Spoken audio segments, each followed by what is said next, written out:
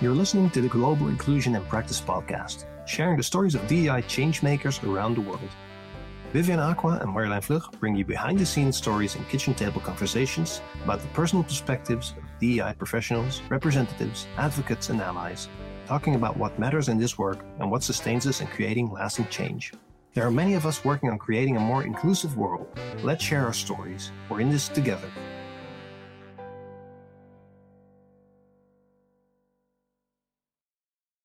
Welcome to the Global Inclusion in Practice podcast. And today I'm in the hot seat. It's Marjolijn Vlug, my co-host for this podcast, and I'm so excited.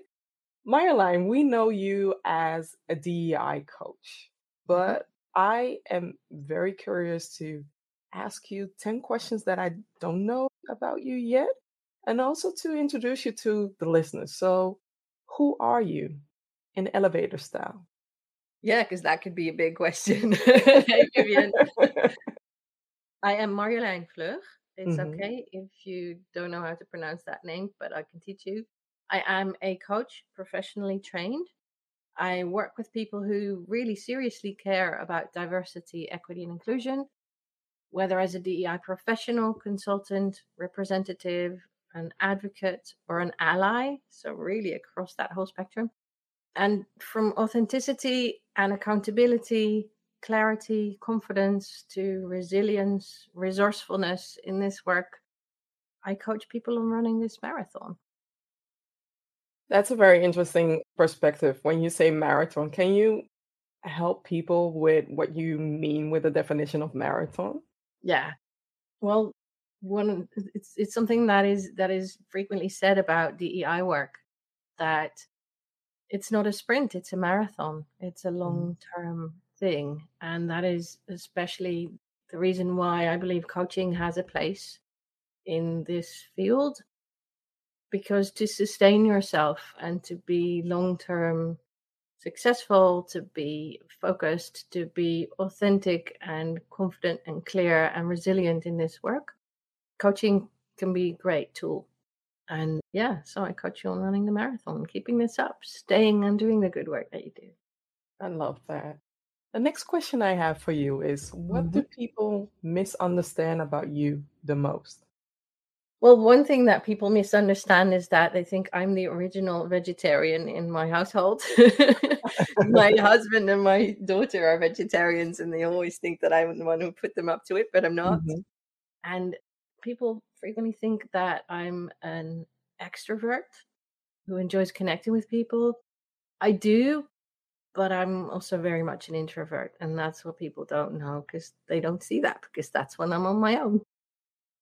And I've learned really well to connect and to be kind and to be genuine and interested in people. And that's a learned skill based on my values and what is really important to me. But then I go home and I really need my alone time.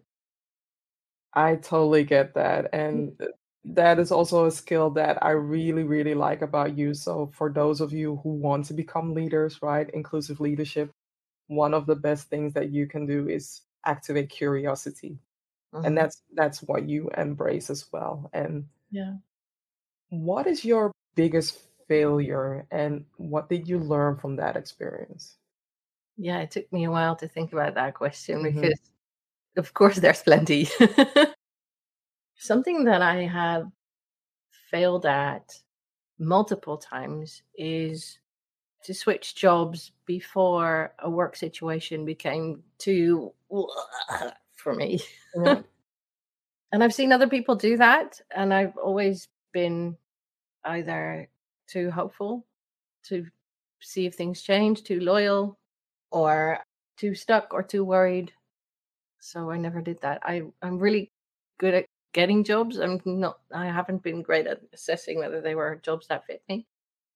And what I learned from it, other than that, is that I'm not a person who works in organizations and fits into those systems, especially in toxic environments, obviously, but that goes for more people. I'm not really good at abiding by unwritten rules that I don't see the point of and doing all the politics. I get honest, or people I see things and they see it in my eyes and they feel nervous and then it just goes haywire. Which now works really well as a coach. And, I'm a solopreneur and I notice things and I say them in a gentle way that now serve my clients. So I'm really glad that I found that this is really my zone of genius. Yeah. Hi, I'm Vivian Aqua, the certified DEI consultant, and I would like to invite you to take your organization to the next level of understanding by collaborating with me. I specialize in helping organizations amplify their DEI initiatives and foster an inclusive environment.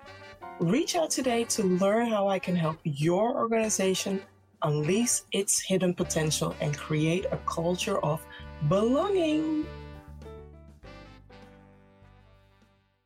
If you could be remembered for one thing, what would that be?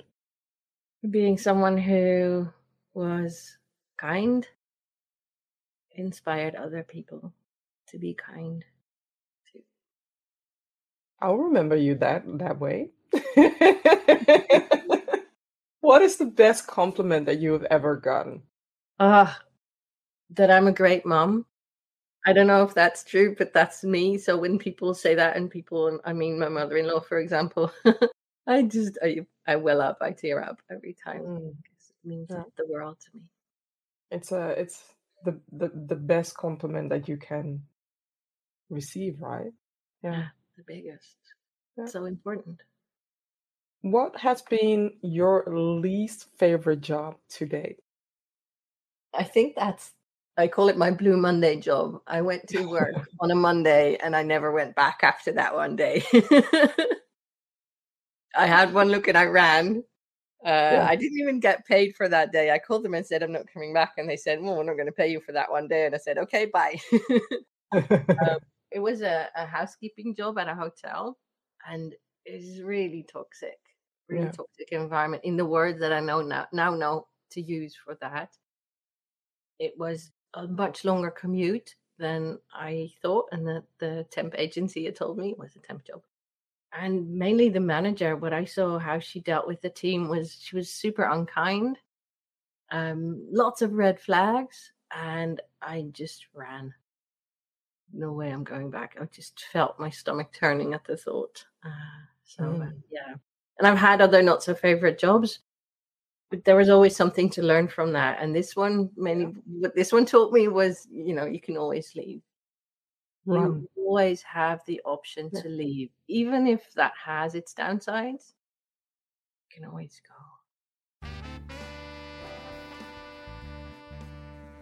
Hey, are you ready to rediscover focus, clarity, and resilience so that you can be a stronger change maker for diversity, equity, inclusion, and belonging?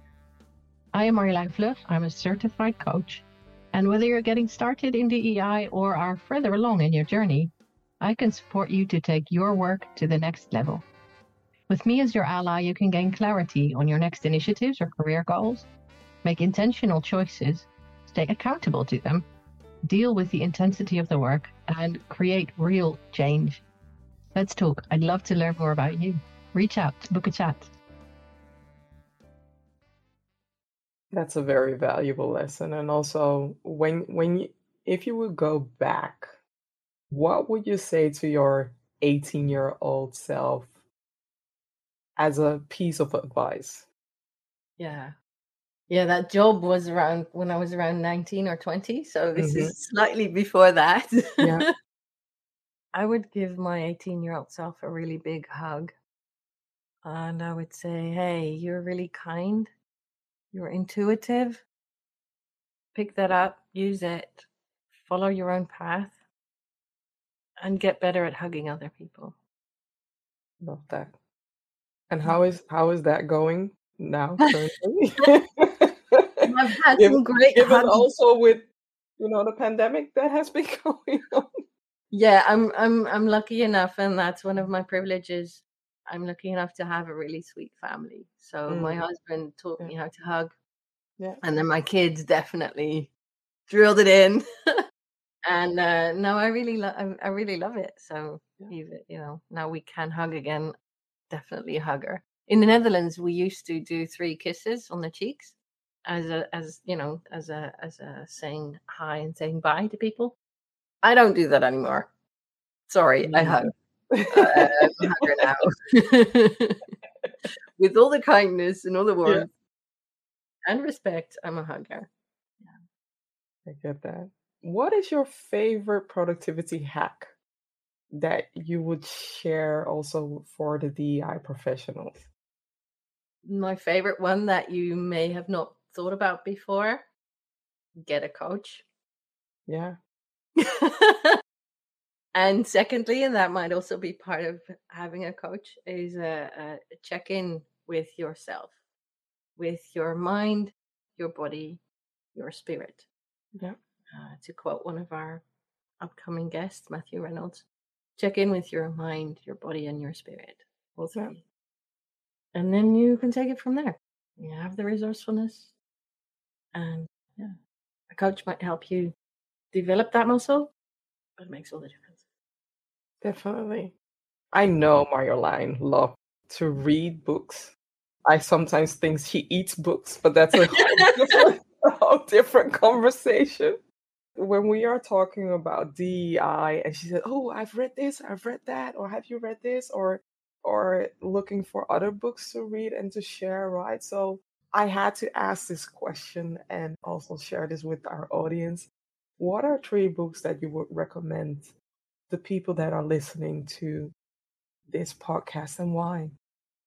Yeah, why only 3? 3, Marjolijn, 3. Okay.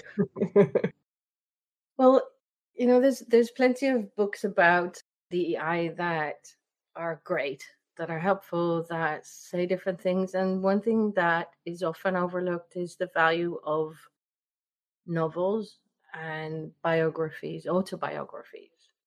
So my recommendations are in that corner. And, out of the whole diversity wheel, I thought, well, let's pick 2 themes. Let's pick anti-racism and gender equity. So Chimamanda Ngozi Adichie. Yeah, definitely. We should all be feminists. Out of all her, read all her books. Definitely read all her books. She is amazing. But yeah, if I can pick one for this purpose, we should all be feminists. It's beautiful. Super powerful. Yeah. And Bernardine Evaristo. She is a UK Booker Prize winner. She won with the book called Girl, Woman, Other. That's an amazing kaleidoscopic novel about the experiences of girls, women, and category other. Yeah. Beautiful book. And very impactful in a way that, you can read news stories, you can read business books, you can read how-to books. Mm-hmm. But when you read stories, you really immerse yourself in someone's lived experience, whether it's fictional or real. Reading that helps you feel for a little bit what it's like to be them. And I think that really, really gets into your core. It makes you a better DEI professional. Makes you understand other lived experiences better, makes you understand someone else's life is not yours. Let's get curious. So that's number 2. Number 3 is the one that I read recently. It's the book She Said by Jodi Kantor and Megan Twohey. They are the 2 journalists with the New York Times that reported on Harvey Weinstein and really puzzled out painstakingly, very patiently, what had been going on. And it's both a very personal book about how that went for them and how they felt about it. You can really feel, they're definitely personal about it. It shows their method. It shows their teamwork, the 2 of them, but also the team that they had around them and how essential that was for the work they did.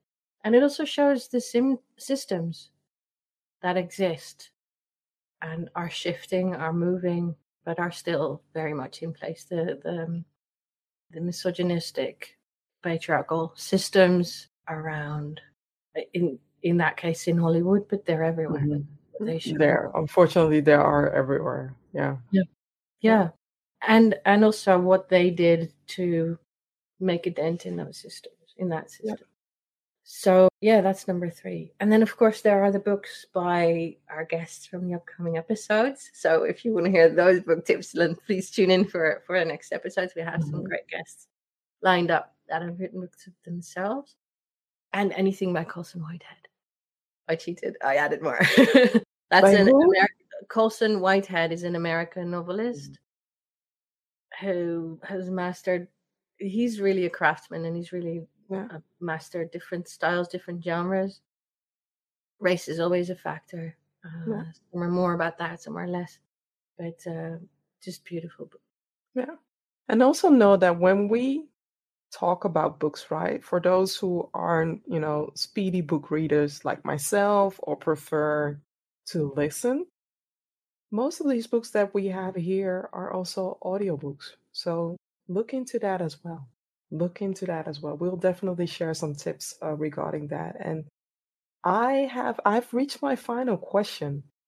What is one question that you wished I asked you?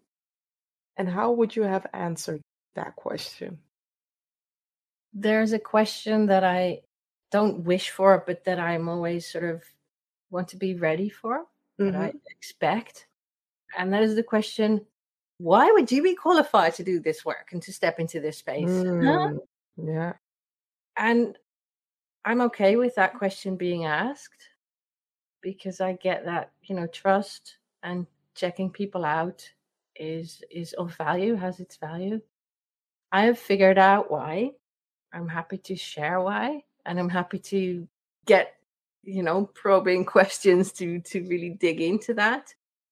You're very welcome to ask further and check whether you think I'm qualified. What I know is I'm on a learning curve, as everyone is. I do the work, I do the reading. I'm always learning. I'm a good coach. I'm not a DEI consultant. I'm not a DEI trainer. I'm a coach. That is my skill. That is what I bring in. And I've been working on inclusion for most of my life, even though it was under different headers. So it always had a different name. And then summer 2020, I thought, wait a minute, what's going on? This has always been about inclusion. Out of all the letters of DEI, J, B, yeah, inclusion is the one that galvanizes me most. And a question that I could wish for, because that was your original question, is, hey, Marjolijn, what's my favorite thing about your work? Vivian's work. And the answer is, and that's one that really inspired me, is how you, Vivian, how you incorporate and inhabit a growth mindset. It's a part of many of your talks and speeches. It's part of how you do your work and what you bring into companies, into coaching. Your son is a great inspiration on growth mindset. So that's one of my favorite things about how you do your work. You surprised me. I wasn't expecting that. But you see, we always we want to advocate and we want to role model, right?